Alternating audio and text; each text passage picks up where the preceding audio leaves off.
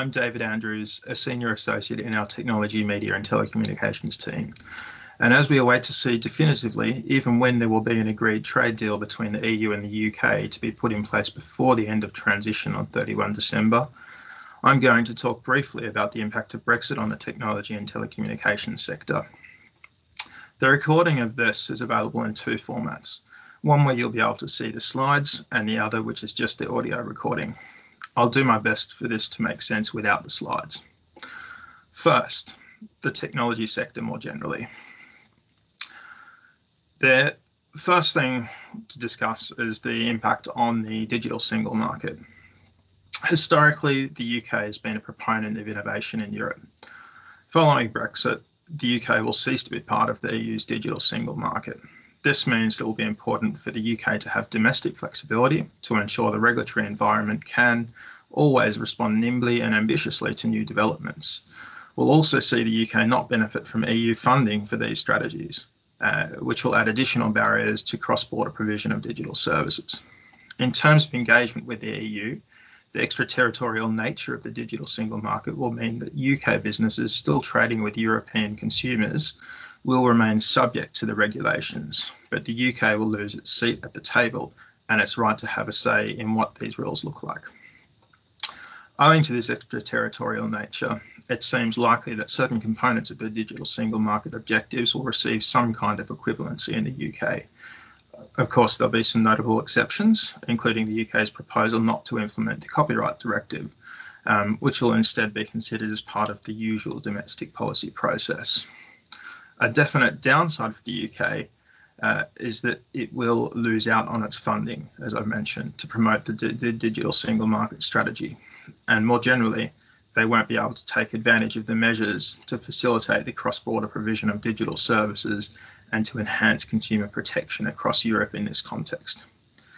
As a result of these measures, certain companies will seek to take advantage of the regulatory harmonisation within the EU and may choose to seek residence in an EU member state rather than the UK. The next factor to consider is the access to skilled workers. One of the key concerns for the UK tech industry is the access to skills, as the industry has dependency on skilled workers from outside the UK. Currently, businesses benefit from being able to hire talent freely from across the EU. However, this is likely to be impacted by any changes to immigration reciprocity. Final point in the technology sector is the cross-border trade provisions. From the 1st of January, online service providers will no longer benefit from the country of origin principle under the e-commerce directive. This means that businesses in the UK will still wish to sell to consumers and other businesses in the EU, but to do that, such businesses will still need to comply with a significant amount of EU law, including such requirements as may be imposed on them as part of their supply chains with their own EU-based customers, or due to the extraterritorial application of certain EU laws. Second, the telecommunications sector. The first key point here, and probably arguably the most important point to consider from a telecommunications perspective, is the treatment of roaming. So the principle of net neutrality, subject to reasonable traffic management, was codified in the 2015 Roaming and Open Internet Regulation, which abolished retail roaming charges, set maximum wholesale roaming charges between mobile operators across the EU. This regulation would cease to apply upon Brexit, meaning that there's no guarantee of free roaming for UK customers across the EU, and vice versa. The UK government has sought to ensure that UK telecoms companies can continue to trade as freely and competitively as possible with the EU and let European companies do the same in the UK. This led to the publication of the mobile roaming regulations, which had come into force on exit day and removed the current requirement for UK mobile operators to provide surcharge-free roaming in the EU. Other consumer protection provisions contained in EU regulations, but not contingent on EU membership, will continue to be operable and apply in UK law, such as the default financial limit on mobile data usage abroad, and requirements for mobile operators to inform customers when certain usage caps are met, and these will continue to apply in UK law and apply to UK customers roaming worldwide. Whilst a number of the UK mobile operators have suggested that they will continue to offer surcharge-free roaming for UK customers across the EU, it has been noted that this may not be sustainable in the long term, particularly if EU networks increase the wholesale roaming charges that they apply to UK networks. There are also risks that any reduction or removal of caps on wholesale roaming could be disruptive for some operators and have competition distorting effects, particularly impacting mobile virtual network operators and operators that aren't part of large European groups.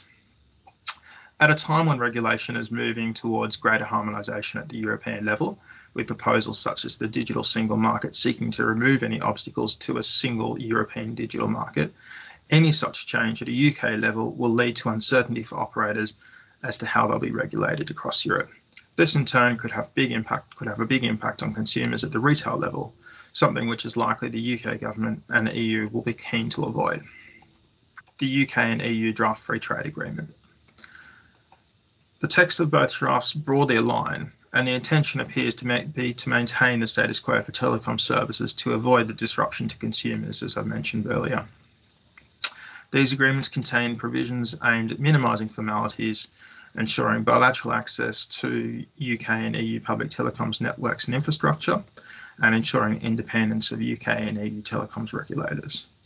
The UK can't escape its fundamental choice that the more access it has to the single market, the more obligations it will need to accept. The final piece in the telecommunications puzzle is telecoms regulatory reform. The European Electronic Communications Code will replace 4 key telecommunications directives, and the regulation to increase the power designated to the BEREC are required to be implemented by EU member states by 20th of December 2020, meaning that the UK will be required to implement this too. As for the implementation of the code itself, the UK government's policy remains first and foremost to adopt a copy-out approach to the implementation of the code by use of cross-referencing with minimal amendments to follow as a secondary approach. On balance, the UK government notes that it does not expect significant impacts on consumer protection, and the operation of business under the existing telecoms regulatory framework due to the implementation of applicable EU-derived rules for communication providers, and of course Ofcom's regulation of telecoms markets in line with secondary legislation. There is a similar expectation that spectrum allocation and assignment for 5G and emerging technologies would be corrected in the same manner so as to allow these functions to continue as usual, with coverage and consumer impacts likely to ensure that any substantive change is minimised, or any divergence is minimised. While the UK wouldn't need to comply with subsequent EU proposals to harmonise spectrum, again, the coverage and consumer benefits are likely to maintain a status quo. Similarly, the removal of EU state aid rules under the DCMS could have removed an obstacle to additional government investment in infrastructure to support rural and isolated areas, and to bring forward the next generation of network services. However, recent initiatives like the Shared Rural Network go a long way to addressing this concern. We'll also see changes to the reporting and oversight regimes between the EU and UK.